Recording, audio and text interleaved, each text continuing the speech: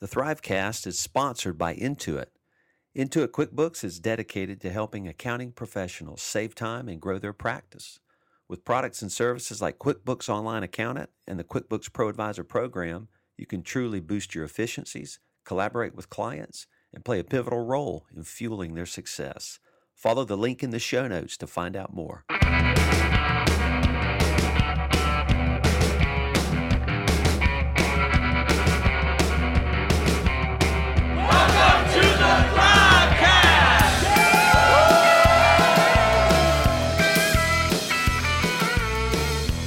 Greg, it's 88. It's episode 88. Holy moly. It's 88. Episode 88. It's 88 degrees in Provo, Utah, and it's 88 degrees in Greenville, South Carolina. This is the Thrivecast, and we're coming at you hot this That's month. right. Yeah, and you know what? There's always a couple of things we want to tell you, listeners. And we're going to be talking about some good stuff today. Processes, capacity management. This is stuff firms need. Yeah, this is some higher level stuff that that we're going to force you to think about, even though you like, this is the stuff that you're like, wait, I'm not ready, but you're ready. Yeah. Today's the day. You're ready. Yeah. There no fart jokes today. Okay? You're going to get some real education. But yeah, okay. But yeah, we got to let you know about just a few things to keep you up to speed with Thrival before we get going on that. First off, every month we got an intro call for people who want to join Thrival. But here's the deal. Thrival might not be the right fit for every single person out there. So that's why we have a intro call for you. Right.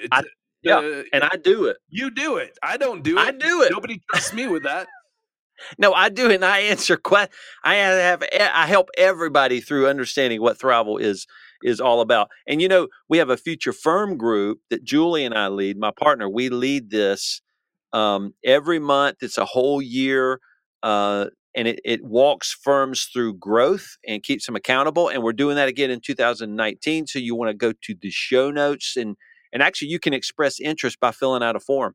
If you go to the show notes and do that. Right. What else? Cool. Facebook Live every Monday, 2:00 p.m. Eastern time. That's noon o'clock right here where I'm at in the Mountain Time Zone. I don't even know what time zone I'm in the Mountain Time Zone. It makes a little good lunchtime for me. You can email your questions to info@thrival.com, and they can ask you anything, Jason.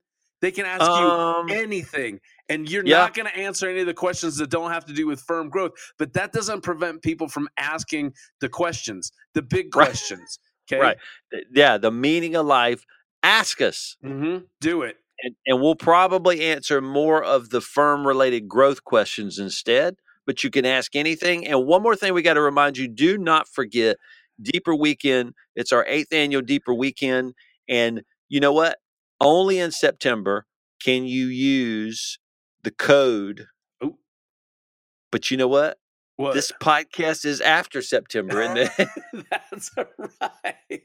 Is that why you went, oops? No, I was sitting there. No, I was going, because I didn't see the code in my show notes. In my cheat sheet, I'm going, does he have a code that's not? I was all ready for some super secret code. But no, if you're listening to this, Deeper Weekend's over, you missed it.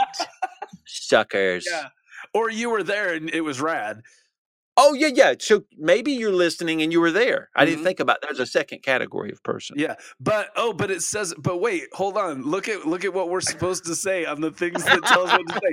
It says register for Deeper Weekend 2019. Oh my gosh, that's coming up. You haven't missed Deeper Weekend 2019 yet, or 2020. But we haven't quite opened registration for Deeper Weekend 2032 yet. But Deeper Weekend 2019, that's going to be ready to go in the future when this podcast happens, which is now you.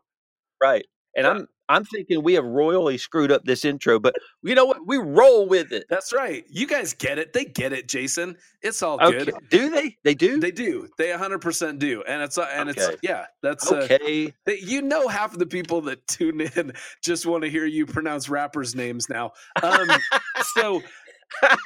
Episode 86, by the way. So here's the thing. Today our guest is going to be Ian Vason. We know Ian. He's we're tight with him. Yeah, we're tight. He leads and runs Carbon, and Carbon's a great sponsor of Thrival. They always have been, and his his head is chock full of goodness to teach us. Always is. His head is chock full. Totally chock full. His head is so chock full of things to teach us that when he came to Deeper Weekend 2017, his head was so full of things to teach us that he forgot to book a hotel room, and he ended up being my roommate in. Because my Airbnb had an extra bedroom. I got 2 bedrooms. There's only one of me. Come on, it all worked out. Well, why are you at Deeper Weekend? What do you do there? I'm the MC, and I'm no way. I'm the party starter, is what I like to think of it. No way. I am. I just was as of yesterday, because this is going to drop on October 25th. So as of earlier today, maybe I was MCing the.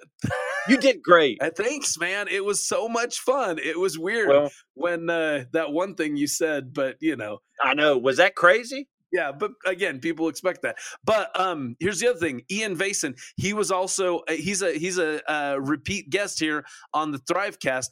I thought, is this his third or his second Thrivecast? I can't remember. I thought it was his third. I went through all the old Thrivecasts. I found number 62, where he talked about making sense of marketing, because he's a big marketing guy, and he laid a whole bunch of stuff there. But we're having back this time to talk a lot about processes.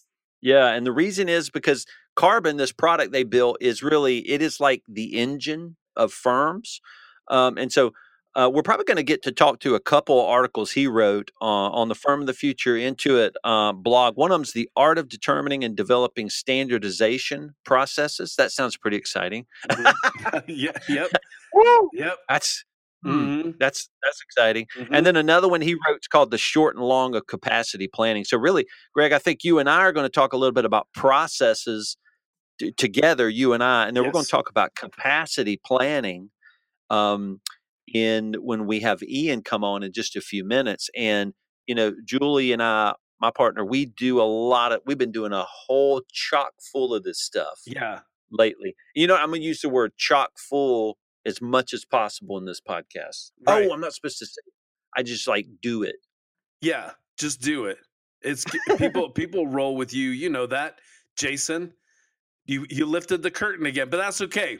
Can we jump into this content though? I'm chomping at the bit to do this. So here's the thing. Let's do it. With process improvement, in Ian's article on process improvement, he says, hey, listen, you know how you update your processes once a year? Well, things are changing so fast right now, you're probably going to have to up your game to twice a year. And I sit here and I'm saying, who the hell even updates their processes once a year? I'll bet you that the majority of people listening to this right now, and tell me if you think I'm wrong, the majority of people right here don't have formalized processes, period. Correct. Let alone updating them once a year, let alone updating them every 6 months. You agree? That's right. Yeah. No, we agree, because Julie and I lead something called the Thrival Incubator, which is a 2.5-day event, which really teaches people how to get this mini MBA in firm building. And developing core processes is a key part of building a firm. And now, if you want to scale and grow a firm, so there are some firms that are just themselves and they have 4 or 5 people and they stay 4 or 5 people for 10 years, and that's fine. Because here's what processes allow you to do. They allow you to run your company or your firm and scale that firm up without having to rely on the owner's head, because that's where all the processes are located. In small firms, they're located in the head of the owner. And when stuff is stuck in the head of the owner, guess what? They're a bottleneck, and you don't know what's in the head of the owner. Right. So the head is the bottleneck, and right. And that totally makes sense. I get that. Here's my first question. Do you think so? I guess do you know when you started standardizing your processes at your firm? Was that when Julie came on, or was it before that, or was it after that? Yeah, that's when Julie came on. It was we got to get these out of your brain. And you know why? I was overwhelmed. Okay. And it really, because everything was in my head, and so I'm the one person who could do everything. And that is, if that is true in your company, in your firm, that is not how you scale and grow a company. And Julie just intuitively knew that. Actually, we built some huge processes. Part of our process was for her to sit down with me and go, tell me every single thing about that thing that you could possibly tell me that you know. And we just wrote it on sticky paper. And when I was doing this, I was like, oh, I didn't know I did that step. Right. I would say things and go, oh, I didn't know I did that. Because you do things habitually. And the problem is you habitually do things that you shouldn't be doing oftentimes. So the reason you can't scale is because processes are in the head of the owner, and if you're the only person that knows stuff in your head, then your company can't grow because other people don't know what's in your head. So formalized, standardized processes get those things out of your head. Right. And you're just doing them habitually because they're your processes that you just kind of came up like in a less formal process, but you knew what your processes were. That's right. Yeah. And, so there are processes in small companies that are in the head of the owner, and they just always do them because they just know to do them. Okay. But it's a key to growth to get these out of your head. It really is. Okay. So again, and here's the thing. So in the article we're talking about that Ian wrote, he has 10 steps. We got to try to burn through 10 steps. Oh, the first one, I know we're never going to do it. We're going to cut it down to 7, come dude. On. Anybody who writes blog posts knows you need to keep it to one thing, just one point. That's what, anyways, determine his first step is determine the first process to optimize, which that makes sense because you can't do them all at once. So pick one. And he says, pick something that pisses you off the most and start there. Where did you and Julie start off? Well, so what we do, we follow some growth principles where we choose core processes. So a lot of times people come up with like 8 to 10 core processes, and these are your core, and these are the ones that are going to run your firm. These are the engine of your firm. And so we work through, those core 10 processes. Yeah. And now that's how we started. Did that come from the rocket fuel stuff, the traction stuff? Yeah. Yeah. Yeah. Because when I was reading this, I go, this kind of sounds that's the traction action where they that's right. They're like in the book. Yeah. And don't they have even words for that? Like millstones or, monument, no, there was something. Come on. Core processes. Don't you have like a milestones or some kind of rock sort of wording in that? Yeah. Rocks. It's rocks. It's rocks. It is rocks. Yeah. It's rocks. Okay. Yeah. Is that the same thing? Those are the 90-day goals. Oh, basically. Those are the 90-day goals. Okay, so you can tell I need to go through traction training because I don't know what rocks are. But y'all, Julie and I we know traction, so we teach traction. So never fear, we know it. I'm supposed to too. We've interviewed several of the people who are like deep in the whole traction thing. I'm gonna let's cut all that part out as well. Just kidding. We'll keep going. Well, and here's the key: when you do choose a core process like the one that really pisses you off the most, what you're doing is you're picking the one process that you're getting the most value and bang for your buck. Because he's going to walk you through stuff to do, and I imagine a lot of people, if they read this article, they're going to be like, "Oh my gosh, I got to do that for every process," and they might get annoyed. But you get huge benefits from building processes. You get scalability. That's what you get. Right. Well, and it seems like even if you're not, I mean, this is my guess. Tell me if you think I'm wrong. But even if you're not trying to grow your firm, analyzing your processes is going to just make your life easier so that you're not, and that's the thing. There's the whole concept of management by exception, where it's like you go along and when something blows up, that's when you fix it. And this is the complete opposite. As you're going, let's find something to fix right now because it's not optimized. So let's do that. Managing by exception sucks, and that's not a great way because then your whole life you're just running around with your hair on fire trying to put out problems that cropped up. And this way you're actually being proactive to make your life better and not hate what you do. So that's right. That's right. That's hugely valuable in and of itself. So the second step is discuss the existing process, and actually You know what we found in our firm? Uh-huh. We have larger clients that will build processes for, Oh, okay. and that's I mean, man, clients will pay a lot of money for you to build their processes for them, Mm-hmm. like their AR process or their AP process. And so this second step where Ian says discuss the existing process, we take clients through that. The first meeting we go through is we say, dump everything out of your brain, tell us exactly how you do it now. Right. And Um, isn't the key part of this one the team too? Because it's not just the yeah, owner. How do you, because the owner's like, here's how it's supposed to be done. And then the team says, well, actually, uh, that's right. right.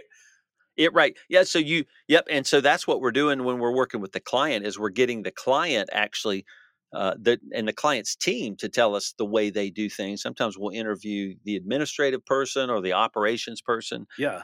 But that's true in your own firm. When you build a process, do it collaboratively with your team. Yeah. That's that second step, he says. How often? I mean, is that can be pretty wildly different too. When the owner is like, "Here's how this is supposed to happen," and sometimes the staff is like, "Oh yeah, we never do that because it doesn't work." Did that ever happen to you with your team or not? Oh yeah, Yeah, oh, yeah, yeah. Well, yeah. well, I mean, some of the first things we do, Julie and I may document processes in our own, in our own way. But because we know the strategy that these things should follow. But we definitely need our team so much so that we took one of the accountants on our team and made her a project manager. Oh, nice. And she owns the processes now. So I Okay, know cool. Ian says update processes all the time, but and he says annually, quarterly, but I mean you do it daily, really. Right. So you Like got somebody it, who that's it their job is to update your processes.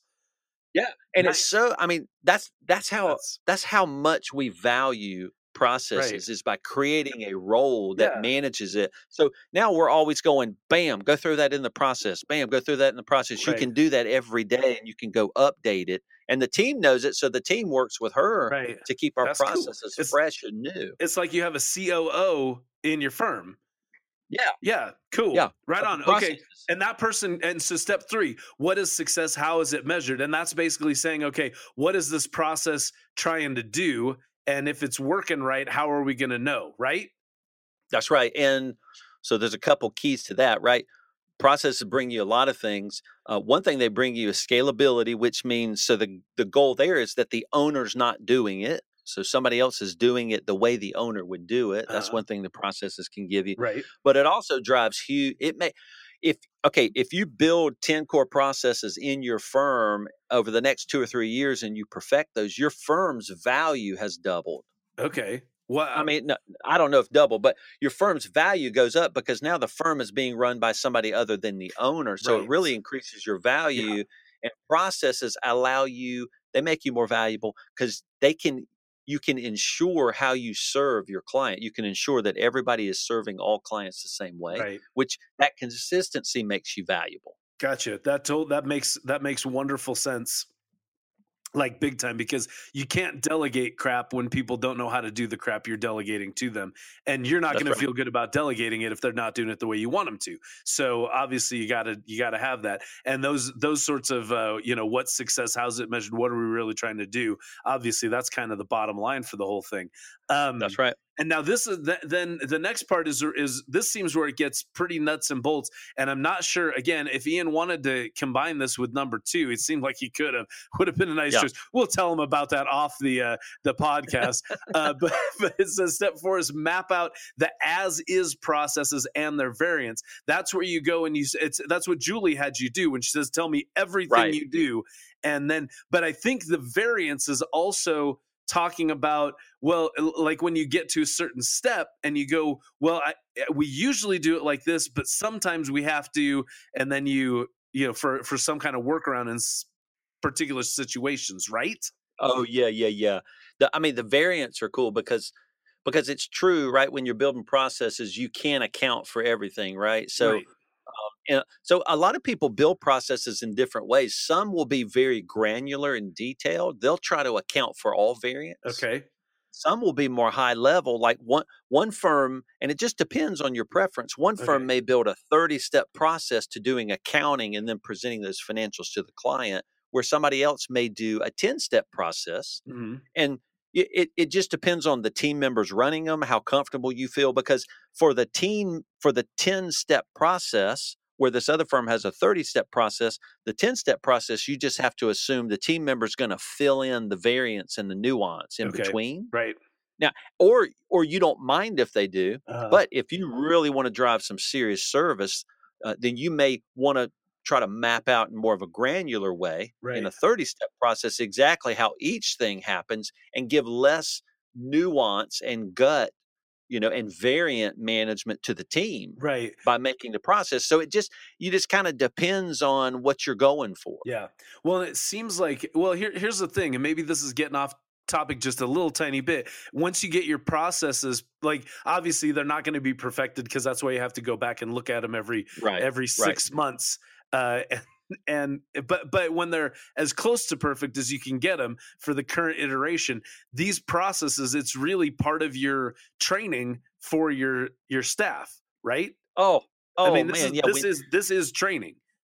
Oh yeah, this is training. So any process we build, and anytime we teach it to a team member, we record it and we put it in a team training room in our online chat system. Okay. We tag it for each new person. So we have an onboarding process for new team members that's very long and very detailed.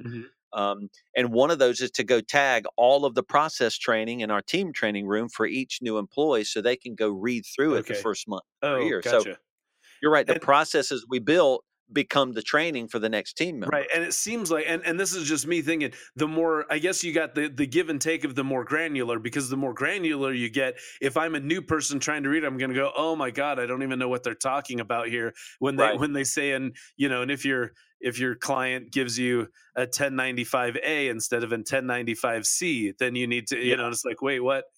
Not that there's a 1095C. I am an idiot, but not quite that big a one. I guess. But you also.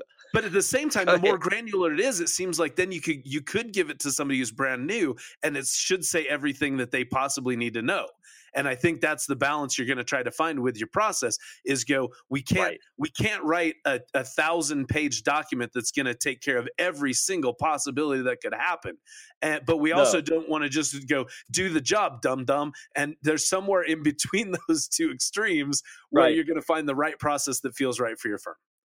That's right. And every new team member you add, every new team member adds to your culture. They also add a little seasoning to the way processes are done, and they're going to come with new ideas and thoughts, and you want to listen to them, and you're like, wow, that is a newer way to do it. At the other firm, you did this. Maybe we could do that too. And so your processes grow and change, just like the owners grow and change, or the firm grows and change. The processes tweak and change over time. And that's okay. And so then another step, Ian says, is to review then these processes for inefficiencies. Right. And that inefficiencies come a lot of times from doing things the way you've always done them. And that's one value of getting processes out of the owner's head, because owners, more than almost anybody, are going to always do things the way they've always done it. But pulling a process out makes them challenge themselves, or allows the team to challenge that and go, we don't have to do that anymore. Right. And we don't really realize it, because habitually we're just doing what we've always done. Right. And that's really valuable to have, and that it reminds me of one of the concepts that was in that book Creativity Inc. that I discussed for our summertime book club, where he's really big on candor, having candor among your team. And that's one of and really you got to have people who are, because when you're presenting all this, if you just have people who are there to kiss your butt and make you feel good, they're not going to say, hey, really, I think step number 6, we can just not do that and we're good. Right. But so often it's one of those things where, I mean, this just honestly happened to me last night with a comedy show that I just started producing, where the guy who runs the bar where we're running the show, after he says, hey, it's your show, you can do whichever you want, but just a little feedback. There's this one thing you do. I don't think you need to do that. And it was almost, and the weird thing for me, I was like, it was like relieving to me to have someone else tell me that he thought I didn't need to do that. Cause I'd kind of been questioning it and go, but it's kind of cool It kind of serves a purpose. But him just going, I don't know if you need that. I think you could dump that and the show would be just as good and no big deal. And then I was like, you know what we're doing? We're dumping that step. So come on, being able to have that kind of relationship is incredibly valuable. So you can just mark it out, mark steps out. Exactly. Don't do them anymore. But really, I think there's something to that where it's almost like having that affirmation from a third party, whoever that may be, can really give you the confidence to go, yeah, I'm going to stop doing that thing I thought maybe I could stop doing. And somebody just confirmed it. Good. Take it off the list. Your life's better. Step number 7, create a to-be process with a sub team. Explain that to me, Jason, because you do this. Well, yeah. So, because did I mention I'm in the camp that does not have any formalized processes? I'm like the worst. I'm the worst offender. Because you run stuff in your head and you do it so well, you know how to do it. And we've got you don't need to tell anybody. We've got a super small team too. So it's like I've got so I don't and the other people are basically managing processes that are outside of the scope of my job. So we have to depend on each other that we're doing our jobs right and have our own processes. But so I need you to teach me on number 7. Yeah, so on number 7, the to-be process, basically you can build a process. So a lot of times you're building the original process from the way you do things now. Mm-hmm. So your processes reflect what you do now. But in order to kind of work out those inefficiencies, you can create a to-be process, one that just, if it was in a perfect world, what would it look like? Okay, yeah. And what you have to do is get your head in a new space. You got to say, all right, you got to take out of your head the fact that we do things the way we do it now. Uh-huh. Take that out of your head. And we're going to build something brand new. Okay. It's a complete brand new thing. It's like, pretend let's all walk in the room and act like we've never built a process, this particular process before. Let's build it from the ground up. Oh, like Shoshin. Yeah, Shoshin. That's right. Yeah. That's right. Refer back to episode number. Please insert proper episode number here, and you'll hear all about Shoshin from the podcast. Shane, put that in there. Audio here. Okay. This is awesome. But number 8. Wait. But Shoshin. That means, and it's so funny because I don't remember what that translates to directly, but I know the idea is exactly what you just said. That's right. Is it fresh eye, new eyes? What's Shoshin? So it's a beginner's mind. So, there you go. Approach everything with just brand new. It's like, all right, I've never done this before. Right. Approach it. And you can do that in building processes. And that's helpful to do that. So the as-is process is what we do now. You go through this, you get the to-be processes. Here's the change we're going to bring about to get rid of the inefficiencies and make this a more effective process, right? That's right. And then you got to test. Step number 8 is test. Test it. Now we're working through with our team right now a process we're going to build for a client, and they were on a call going, here's what we want it to do and here's what we hope it does. But remember, we're going to build it. It may not do that. And that would really suck if the client's paid to do it and you do it and go, you're going to love this. And they go, this is crap. It didn't happen. Right. So you got to go in it with a client or with your team going, y'all, this might not work. So let's give some rough tests, rough runs to this to see if it's going to work. Yeah, kind of a proof of concept. Let's, whatever the thing is that has to run through the process, you can at least talk it out with your team going, okay, let's make sure this to-be process works. So let's say we get this work. Step 1 is this. Does that make sense? Step 2, did we miss anything? Okay, good. It looks like at least on paper it works out. Or you can even get a case study that you throw through your machine at your firm and go, okay, if we followed the steps just like they are here, as if we were just dum-dums and all we could do is read directions. Did it work out right? Yeah, it worked out right. So we're good. Or no, we have some gaps. We need to fill those in. Right? Right. Okay. 40 seconds for the last 2 steps. Easy. These are easy. We already talked about them. You did. No, you did. On your internal documentation, you document what the process is, and you make sure, number 9. You make sure it's clear. You make sure it's at the granular level that works for your firm, and you send it out to everybody, and you make sure everybody knows about it and that their questions are answered about it. Boom. Did I get it right? You did it. Boom. Now, number 10 is iterate and optimize. And I know in Ian's article, he said, hey, you can't just update processes annually. You got to do it quarterly. We do it daily. He says every 6 months. Okay. So you just upped his game by you just doubled it. And then you 365'd it. So right there, that's what I did, yeah. and I bet Ian would agree too. He's kind of writing for the broad profession, but I bet with a tool like Carbon, you're always updating your checklists and how things work. Right. Well, and again, I think a big thing for iteration and optimization is also making sure that there is that that communication loop within your firm and the culture where people can come to you and say, "Hey, boss, there's this one step in the process. I'm always having to do something different. I think we need to make this a better step." And if you've got that communication, that feedback, that's part of iteration and optimization. You try it, you tweak it, you try it again. Still not perfect. Tweak it again. Try it, tweak it, and eventually it's optimized. Yeah. And you do.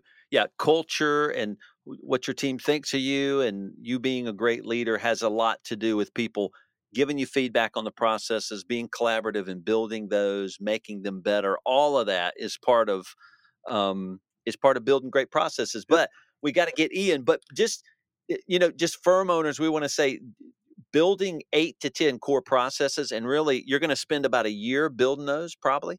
And then another year tweaking those. They really have to get really deep embedded into your firm. Mm-hmm. You have to communicate those in team meetings and constantly remind people. And then you got to follow up on these processes. When you launch them, you announce them, you give them to the team. You got to follow up because they're going to not follow them all the time. Right. They're going to. Right. Yeah. They switch to the habits, and you gotta come back and go, hey, we said we're going to do steps 4 through 6 now. Really. So we got to do that. And so you got to stay on it. But what it's going to do, it's going to standardize your firm, make it more valuable. And you're going to start scaling and growing, and it's going to stop overwhelming you. And things like your email box will stop filling up as much. Liar. You are such a liar, Jason Plummer. I'm not. I swear. Right on. Okay, cool. I believe you. I trust you, man. So that's it. Well, and here's the thing too. Let me say this: if you got 8 to 10 processes to formalize and to document, don't get overwhelmed by that. Start with one, and like we've been saying, you're going to see so much benefit from doing this process to that one thing that pisses you off the worst. That then you'll go, then you get the bug, and you go, oh yeah, we do need to do this for our biggest things, and then no one will email me again, and then you will have won. That's right. Because that's what you said. No one will email you ever again. Ever. That's what I said. Perfect. Mark it down. Perfect. Right on. Let's get Ian to come and really tell us what to do. All right, Ian.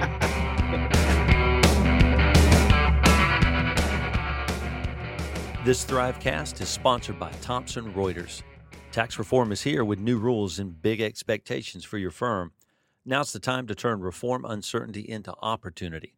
Start with a solutions partner who shares your passion for getting it right. Power smoother workflows, improve client service, achieve better results, and develop the capacity to fully realize new revenue opportunities with CS Professional Suite, OnVO, and Checkpoint. All the integrated software, comprehensive research, editorial insight, and productivity tools your firm needs.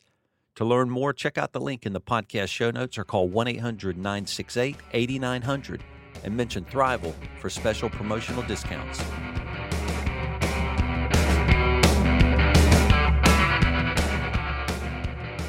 Okay, now we have the master, Ian Vason. He's actually going to redo all the bullcrap Greg and I came up with in the first part of our podcast. Right, Greg? That's right. Since you're the expert, Ian. By the way, welcome. Where are you actually physically located right now? I always like to know that. I'm located actually at my house. I've been on the road for the last 2 weeks in Australia, and I'm happy to finally be back in my own house after a month being on the road. Which is where? Is it in Butte, Montana? Oh, no, I'm in the Bay Area, San Francisco Bay Area. That's right. Yep. Very good. Cool. Butte, Montana. Well, we're gonna be talking to you about optimizing processes for capacity management. And I just need to first off confess that I have never ever worked anywhere in my whole life that has an intentional capacity management plan. And I'm pretty I thought they did have a capacity plan, Greg. It was to keep you fully occupied so you couldn't get in trouble. Right. Is that did you mean to send me a coloring book so I wouldn't actually talk during the podcast? But I forgot to send the crayons. Yeah, I know. However, we do a lot of capacity planning in our firm, and so I'm going to learn a lot from Ian. So, Ian, to do that, we have to ask you to define what the heck capacity planning is and why firms need to be listening to somebody talk about capacity planning, whatever that is. Well, to go for the definition, because you're going for the juggler right up front there, Jason. Right.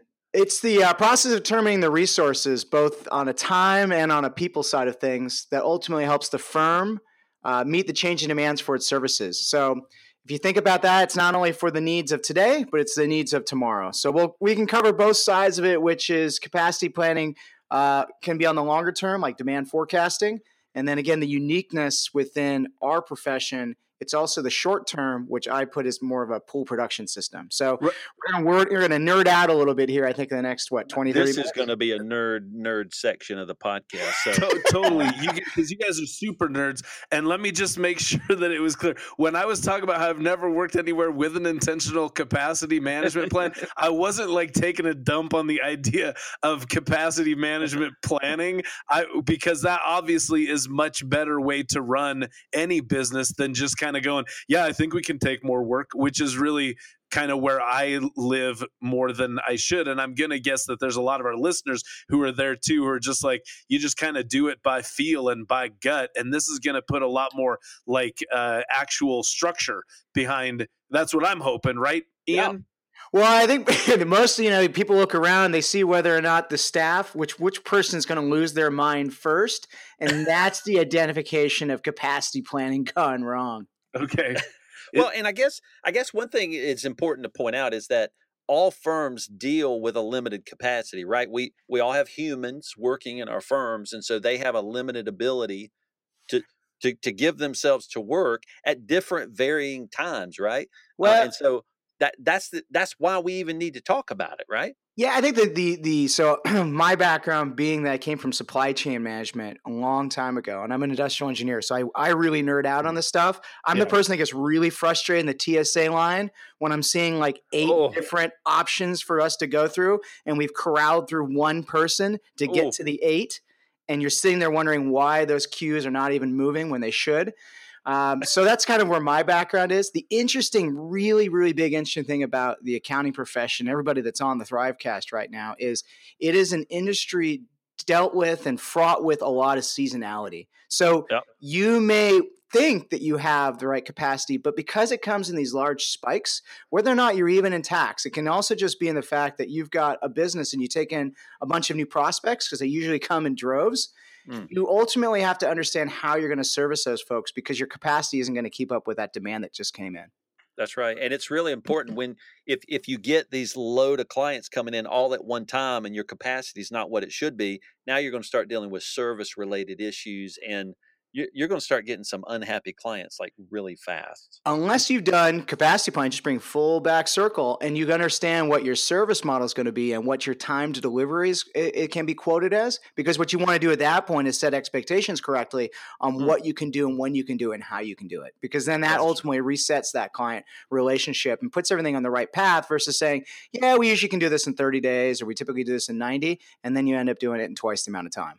Right. And this has got to, and there's repercussions for all this stuff too with your staff, because obviously I've got to assume that a lot of this is also you got your partner or whoever's out there selling your services, and they're just thinking every time they get somebody to say yes, they ring the bell, and they don't often look out into the field of cubicles to see how many people are like, taking that are struggling because you're overburdening them. And then you lose some of your key employees and you go, why'd that happen? Oh, we didn't have the capacity and I was burning my people out. Well, I like that there's an image that I generally use when I talk about this, and it shows this person trying to shove what is probably 2 vacations worth of clothes into one suitcase that can only hold 1 vacation's worth of clothes. And they just keep trying to shove it in. And that's the staff. They just keep getting it shoved into their face. Yeah. And ultimately, they end up leaving because they just can't deal with it anymore. Right. Exactly. So Ian, tell us what are obvious signs that capacity management is not happening? Like generally, you start seeing attrition of the staff. A lot of folks don't actually have a proper system for that or a way to properly visualize it. So the best thing to do is to look to see where, in the old world, we'd look to see where the paper was stacked up. You would ultimately find that, let's say you're doing tax processing, it always fall on the partner's desk where there's all these reviews that have to be done and none of them have progressed. Though they're the ones that actually created all that work coming into queue, they're not moving it out of the queue, and it just keeps backing up and backing up. Bottlenecks, I guess. Yeah. When you talk about the bottlenecks, you probably look at somebody's email that's continually getting worse and worse and worse because they're getting further and further behind. If you're a little bit more scientific, you could look at NPS. You can start seeing which customers are getting impacted more. But the reality is if you had your processes mapped and you had them built in stages, you'll see the bottlenecks appearing in different stages of the work. Like you might go from prepping it to processing it to analyzing to review to then back out the door. And again, if you group it up, you'll start to see which sort of pool of resources are getting swamped based on where that particular bunch of work is getting itself hung up on that, whatever that process might be. Okay. So you talk I'm nerding out, Greg. That's for you. No, that's good, and I like it. And if y'all read this article we link up that Ian wrote, it is you'll go, yeah, he's an engineer, right? Well, it's like, and with that, like super nerdy. When we're talking about, because I remember back to like my project management classes that I took in school, and this was a lot. Bottlenecks and critical paths were things that I once knew and no longer do. But one of the things you say in your article is that bottlenecks that basically you'll know where the bottlenecks are, and I want to know, will you? Yeah, because you will, because ultimately it's where you get frustrated. It's when let's say you're the owner or the partner, you keep finding where work is not moving through, and you're getting frustrated because you think it should move faster. And so there's an inherent, when you go home at night, you have a gut instinct of where it would be. In the situation of if you have a defined set of work, tax is really easy for this. You literally can start to see where, when the work is entering in, you start to see these long delays. And you know that the work doesn't take that long to complete, but it's coming out of that process or that section of it much slower than it should, or it's coming out in big, huge, groupings. And so you'll see, someone processing it through. In order to get through faster, they start doing multiple projects at the same time that are the same type of work. And so there's different ways you can see it, but you inherently will know because it'll frustrate you to no end. Okay, gotcha. The problem really comes back to you'll address one bottleneck and it will shift, it will move. So it'll move to a different part of the process. So it's this constant process or this constant game of whack-a-mole where you whack the bottleneck and it pops up somewhere else. So it's never ending.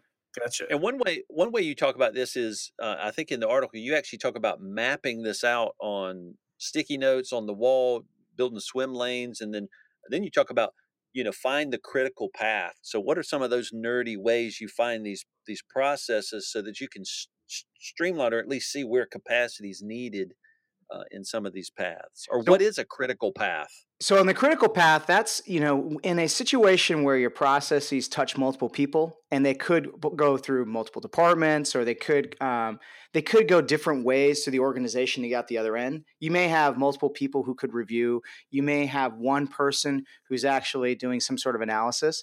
The critical path is the exact path that is the minimum number of steps to go from start to end. There may be other things that might happen, like you might need to collect information from a client that could be going on in parallel because you might not need that information to the end.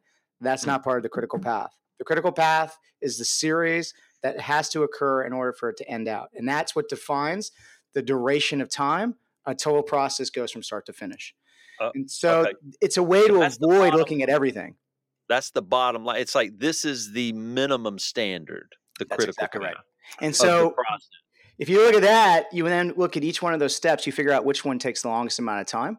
And that's where you want to start from an easy standpoint in terms of knowing where you have the biggest impact on being able to bring that cycle time down for a given process. So if you mapped it out, you looked at each step along the process, that's why we typically use like sticky notes. Or we map it out with swim lanes and that type of stuff, which is we want to take every step of the process. We want to work with the team that actually does the actual work because they're the ones that really knows what happens. And we want to see, what happens step by step, map it out, and then start to put time along it. I mean, we don't want to do time tracking, but we want to know relatively how long it takes to do each one of those steps because then it highlights where the biggest bang for the buck is for process improvement. Yeah. Like on a sticky note, would you write the time? Like this takes 15 minutes or something? Yeah, I typically would use the different corners of the sticky notes for different types of identifiers, but one of the corners would be used to put the time. I would actually track time that someone says versus time it actually takes to do. So I actually will use a stopwatch, even though it might take a long time, because I actually want to know exactly how much it takes. And it's usually quite different than what someone says. Very interesting. No, I'm guessing firm owners are listening to this going, I'm not going to do this. Why won't they go in a conference room and take a day and pick their biggest, the tax process, pick that, sit the team down, actually put sticky notes on the wall. I mean, why won't they do that? We typically do like a quick way to figure out which process to work on is you do always do things in powers of 3, but look at all the processes you have and figure out which one annoys the crap out of you. So that's one determinant. So you annoy the crap out of you. Then you look at the one that actually ultimately drives the majority of your revenue.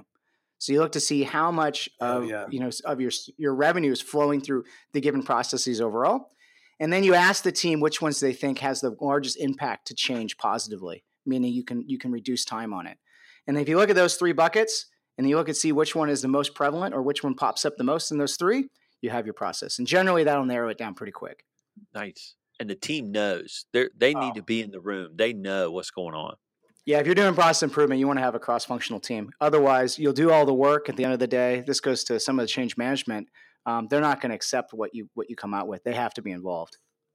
So here's a question that I've got is in your article, you talk a lot about push versus pull for your planning strategies. And and that's when there's 2 things that made me feel like a dummy reading your post. One of them was push versus pull. The other one was the word lodgement. So between those 2 things, I figured probably the most important thing to ask you about in the podcast was push versus pull strategies. What the hell are they? And isn't everybody really, if I do understand them, doesn't everybody really just use a pull strategy at the end of the day? Well, let's dislodge your concerns around push and pull. Oh, that's a bad joke. I'm a father, by the way, so you have to deal with it. Yeah, so push versus pull. So the reality is when you're in the moment doing the work, it's a pull strategy, meaning that's why if you look at our product, but you look at other products out there that are doing on workflow, they're generally using like maybe a Kanban style view or a card view. This all came from Toyota back in the day. And the idea there is you shouldn't put any new work into a system until work has come out the other end. Because it's a pretty clear process because it doesn't take a huge amount of time to complete it. You're able to quickly and with there's a mathematical equation. I'm not going to bore you guys with it, but you can ultimately know exactly when something can enter the system and leave it based on the flow of the work. And so your easiest way to do it is to just have cards. And the number of cards that the system can handle is really based on the amount of time that your team has to spend on it. And you can quickly get to a number of how many pieces of work can be worked on any time. So if something gets completed, you bring something else in. Now, does that come back to this? Because I remember back in the days when I was doing tax work just on the reg, and I'd get through a tax return as far as I could, then I get stuck because I'd be at some kind of bottleneck where I'd be waiting for somebody else. But I don't want to just sit at my desk sitting on my hands. So I'd get another tax return. I'd start doing that till I got to where I got stuck, and then I'd get another one and I'd go that till I got stuck. And then next thing I know, I have like 1 million tax returns that I've done like the first 2 or 3 steps on, and then when I have to go back and pick one up, I go, now where was I? And it takes me just as long to get caught up with where I was at. So I was really wasting my time by starting them. Is that kind of the same thing we're talking about here? You literally just described the whole capacity planning equation in one very succinct way. Because you're doing a pull production on that. You're pulling in the work, right? But you're the bottleneck, right? It's not you. It's the person after you, which happens to be the reviewer, which is typically the partner. And your work is piling up, and it's just getting bigger and bigger and bigger. Or it's the client passing. I felt like it was the client a lot of times where it's like, I can get this far, and that's like, oh, they didn't give me this one thing. And so then I'd go, okay, I got to wait for them. And so I'll just start this next client. And that's Yeah, but it was somebody, there was some kind of bottleneck that was happening, and then everything was backing up, and then I had all these half-baked, tomatoes on my desk, because that's what we call them at my firm, is half-baked tomatoes. I don't know what you use, but that's just the vernacular. Yeah, but ironically, if you think about that particular scenario, right, and let's say it was the customer was the bottleneck, which can happen, right? Yeah. It would be probably less expensive for me to hire an admin whose one sole job is to nag every one of those customers or those clients to give you the piece of information that you're missing. Because every time you get to a point where you stop it and then you have to come pick it up later, once you've magically known that that information came in, you have to recreate almost everything you're doing to get back to where you were. Right. And so you're better off then from a capacity situation, figuring out how, if my bottleneck is the customer, how do I trim off all that time and make sure that's addressed as quickly as possible? Right. So, and basically that sounds like it's more of, and again, I don't totally know what I'm talking about, but more like almost like a valve system where you say, okay, this client doesn't get to go past this certain point until we've done steps A, B, C, and D, and we're going to wait. And that's going to be kind of in the suspended animation till that happens. Then we'll release the valve and it'll go to the next step. Is that right, or is that wrong, or is that just what I was talking about before with starting a client and not getting very far? Yeah, that's what you were starting. That's what you're talking about previously. So in the case that you're talking about, the valve would never be opened until it actually had gone out of the system completely. So you shouldn't even pick up. Like the next chamber needs to be open before that first valve can be released. I don't know. Maybe or you have to have confidence that next chamber is going to open by the time that tax return in that situation is ripening in your tomato model and was able to go in there from your desk to the next stage. Okay. So it doesn't necessarily have to be open at that moment, but it has to be open at the point when you're going to get to that moment. Okay. And that's the Kanban model you're explaining. That's the Kanban pull model. And firms don't really work that way. We have to just keep moving and working on stuff. No, so you can. So here's a good example. So I'll do this with folks where we'll map out their tax process and we'll say, okay, we'll look at all the different steps. Let's say it takes 2 weeks, right? So you know that you've got all of your, let's say it was your individual tax return. So 1040 is due on April 15th. And you know it takes 2 weeks to complete. So what you do then is you create all the work that you're going to need to do for the entire season and set it to start on April 1st. And then you do all of your client requests to get the information that you need starting on January 1st. And as that information is rolling in, you're pulling in, or you're going to start working on those tax returns that start to flow in, let's say around January 16th or February 2nd. And you're now draining out all that work that's already prepped and staged ready to go. And so you're going to keep pulling it into the system as it becomes available until you hit the capacity of the system. And at that point, you start to make determinations on what things are going to have to be extended, put them on extensions, versus those things are going to be able to complete within that 2 week process time. Does that make sense? And that's the importance of the capacity planning, because as you're pulling in all this tax work, you got to pull it into some type of capacity, and you've got to know what that capacity is. That's exactly right. To be able to do that. Or the other model, which most firms do, is they just load up their team. Yep. And that goes to the other side. Load up and burned out. Yeah, and that goes to the other side of capacity planning. So if we went from a pull production to a push production system, which a lot of people do, the only way to succeed in a push production is to be doing demand forecasting and then loading up staff pretty quickly and then removing them pretty quickly. So if I knew that I did 500 tax returns last year, and I know that each one of those takes 2 weeks to complete, and I know each person's job and how much of that tax return they own, and how much, how long it takes of that 14 days to complete each one, I can then create a model that says, okay, if for step one, it takes X amount of time, I've got this many people, it's going to require this much manpower to be able to do this between, January and April. The problem with that is all that work is coming into the system all at once, which means you have to staff up really, really aggressively. So the demand forecasting is good to get a relative sense of the number of bodies, but you can't manage it in season properly because you will never be able to have enough bodies on the ground to get it done. It's just too expensive. So, all right. So let me run you through the structure of a firm and see how this relates to capacity planning. Sound good? Yeah, let's do it. Okay. All right. So a lot of firms, clients come in, they know the partner divvies out the work to the team. So that's one model. And I think our model might be different. We onboard a client and then we do a kickoff meeting and we hand them off to a team that's led by a CPA. And so the CPA with the team, with the accounting specialist, the bookkeeper, and the project manager, that CPA leads that work. And so then me and my partner, we go onboard another client. and then we hand them off again. And so we're always handing off relationships, so to speak. Does the structure of a firm change how you manage capacity management? And I think you mentioned that's horizontal versus vertical type structures or something like that. Yeah, a horizontal firm means you have a bunch of generalists that can take any particular piece of client work that comes in, and they're going to jump on it, or it could be a small team, right? And they're able to fully meet the needs of that particular engagement. And so when you hand off the work, it's whatever the processes are going to be, they're going to own it fully, and it's going to go from start to finish with that particular person or a small team. In a vertically oriented firm, that's where you have departments. That's like where you were at, Greg, where you've got people who do bookkeeping, payroll, tax, and there's these large number of bodies that sit in there. And unfortunately, when the work comes in, it might be handed between those different departments. And so you need to know roughly, that becomes a much more difficult sort of capacity planning, but you also have more resources to spare.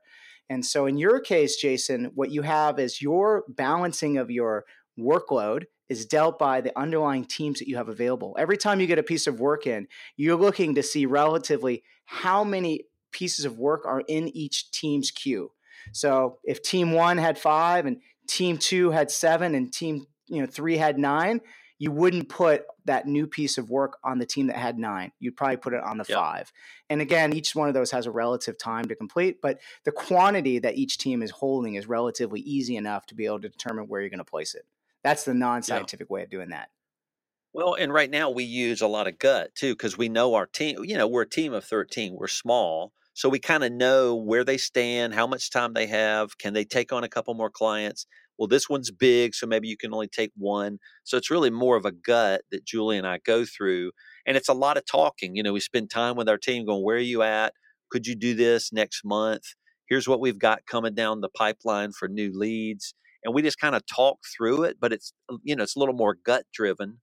But I think there could be more science to it. It sounds there's a lot more science to it. So, I mean, it goes to you're using people's inclination of what they think versus that you're telling a client that they're, the end date might be such, but it's so much wiggle room in there versus if you actually knew all the tasks that were going to be done for somebody across all the pieces of work that they have, you'd know exactly how much time is in their queue. And you can compare that to the number of hours that they have available.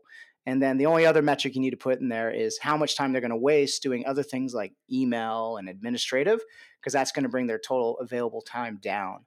And so if you had those things understood, you could know whether or not you're handing a particular piece of work to somebody or that team, whether or not they truly do have the capacity to make it happen within the time frame you're looking at.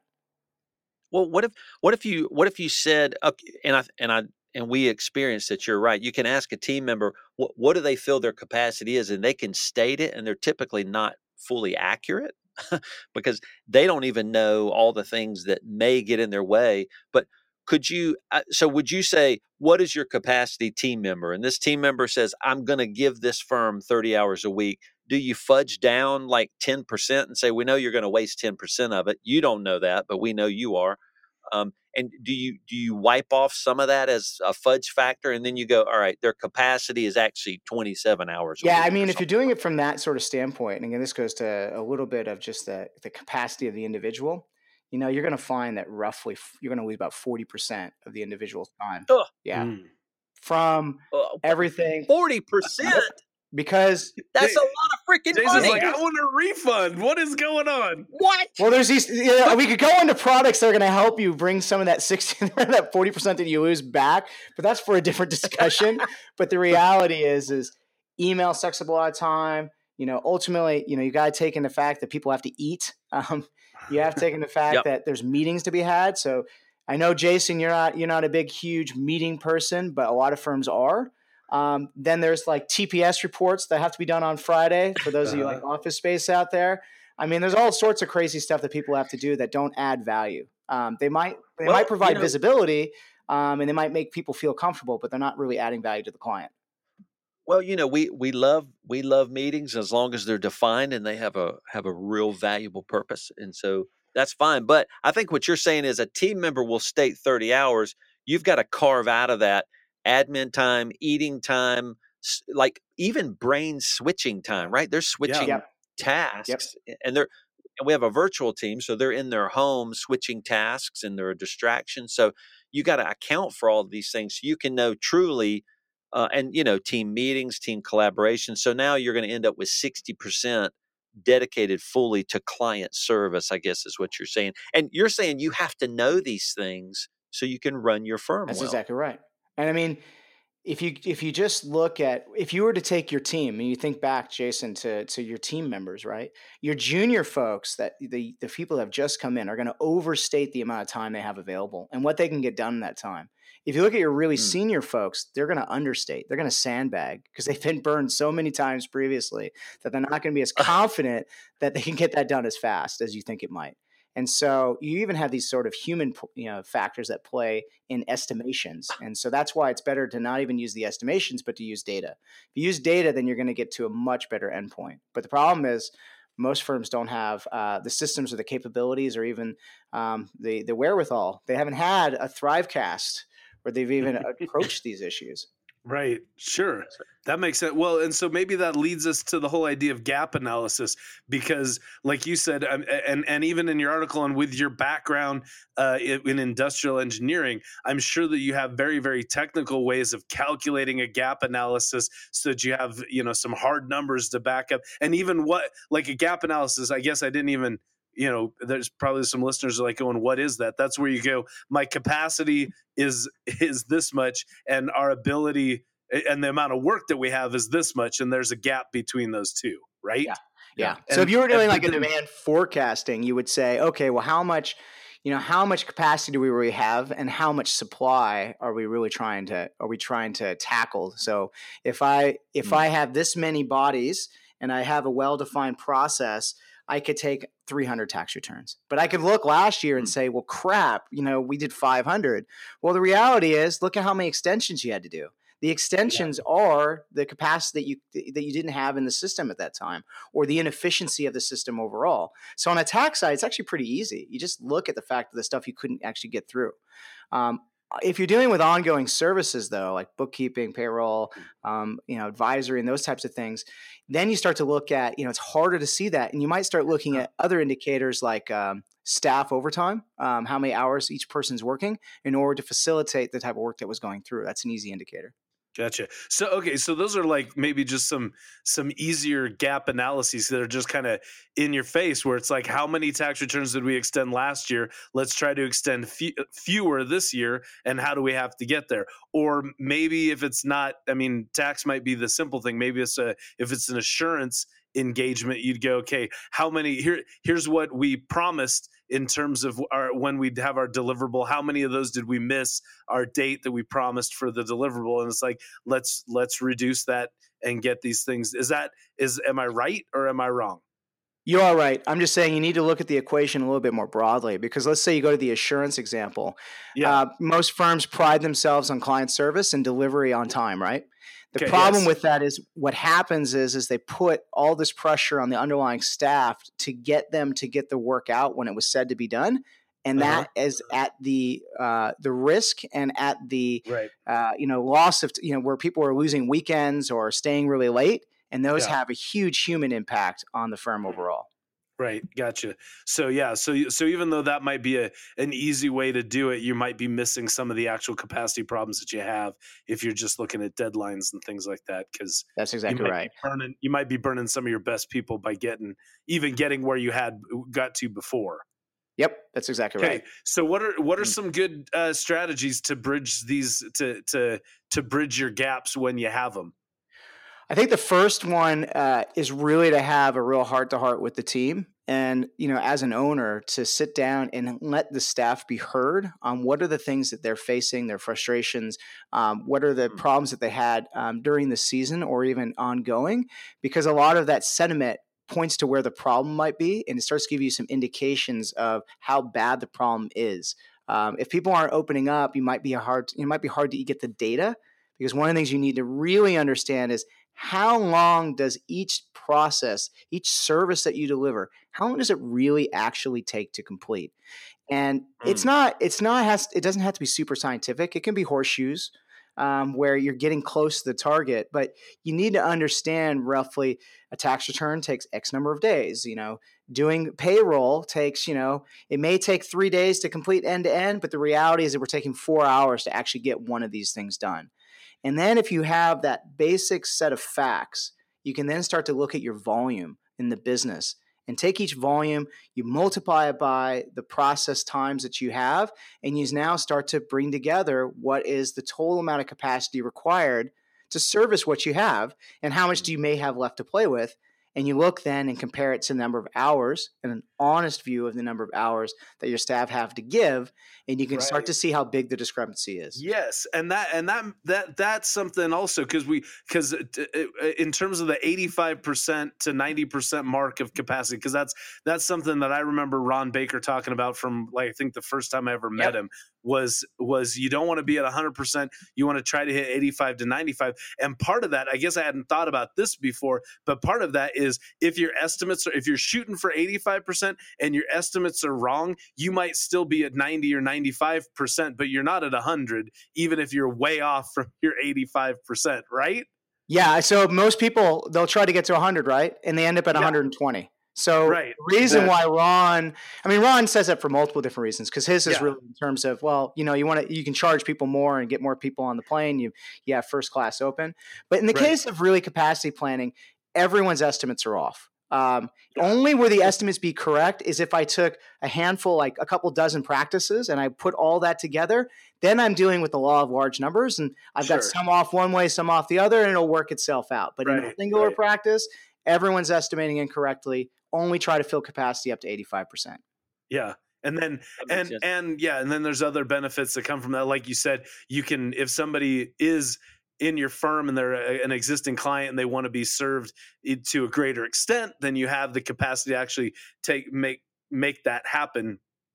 I think the biggest thing is you're going to have a happy staff that's able to have a good lunch. They're actually able to sit down and eat instead of stand over the sink, and that sort of thing's going to pay some dividends too. In all seriousness, if you slow down, you can ultimately move faster. So if you're able to take the system that's overworked and you just took a pause, what'll happen is each person in that team will then be able to ultimately recover from being so overweighted to then ultimately being able to work faster through what they were doing beforehand. I mean, a good example of this, each of you don't get your 6 or 8 hours of sleep that you get every night. Run it 4 hours for 4 hours a night for about 4 days. And your productivity is going to just completely disintegrate over time until you get a couple of good nights sleep, and you'll do what you were doing beforehand twice as fast. Right.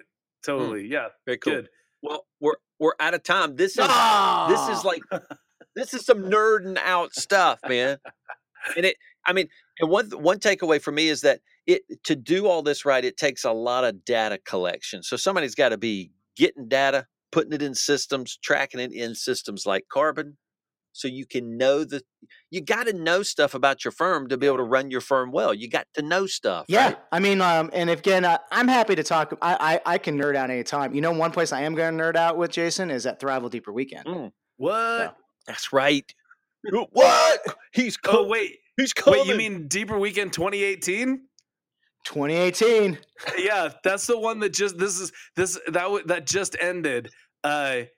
Because this podcast, we already went over this before you got here. This podcast actually drops after Deeper Weekend. So I already made that mistake, and so everybody that's listening, you missed. Oh, you didn't. You know what? You should have. We'll follow up. That's right.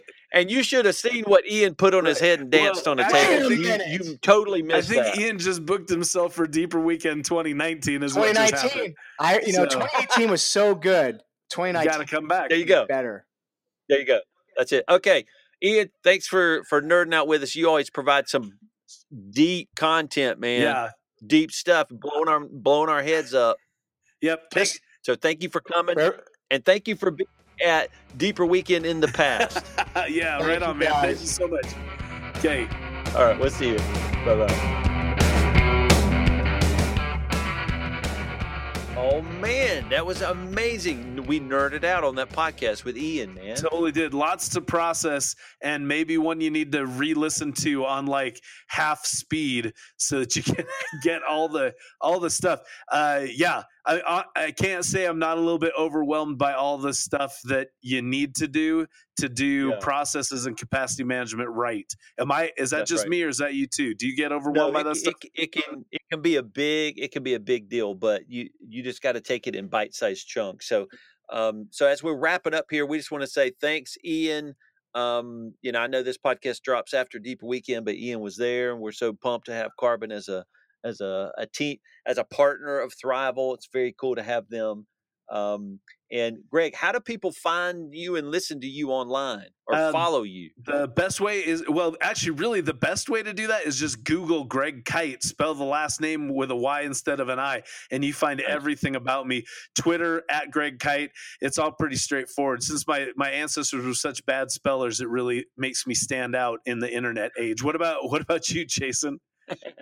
Probably the best way is Twitter, Jason M. Blummer, or follow Thrival CPAs on Twitter. We're on the Facebooks. We're on the Instagrams. Yep. We're on all of those things. So exactly. You can just search Thrival or Jason Blummer, and you're gonna bump into me. Find all that stuff. We do. Yep. If you're a listener, please go check out the show notes, because there actually should be a link on the show notes already for Deeper Weekend 2019. So go on there, check that out. There'll be information at least, and if not, a full-on way to already register for next year's Deeper Weekend. So go and check that out. Jason, Facebook Live, they're going to find you on Mondays at 2? Yeah, 2 p.m. Eastern, Facebook Live. There's also something in the secret or in the show notes also, if you want to come to an information call every month where I talk about what our Thrival community is all about. Exactly. You can find out more about us there. So thank you so much for joining us on the podcast. And if you got any questions, if you want to know anything about Thrival, or about the podcast, or about Deeper Weekend, or about the anything that we've talked about, you can always drop a note through the email to info@thrival.com. That'll get to us, and we'll be able to get back to you on all that stuff. So that was episode 88, right, guys. We're out of here. Thanks for joining us. Thanks a million. Bye-bye.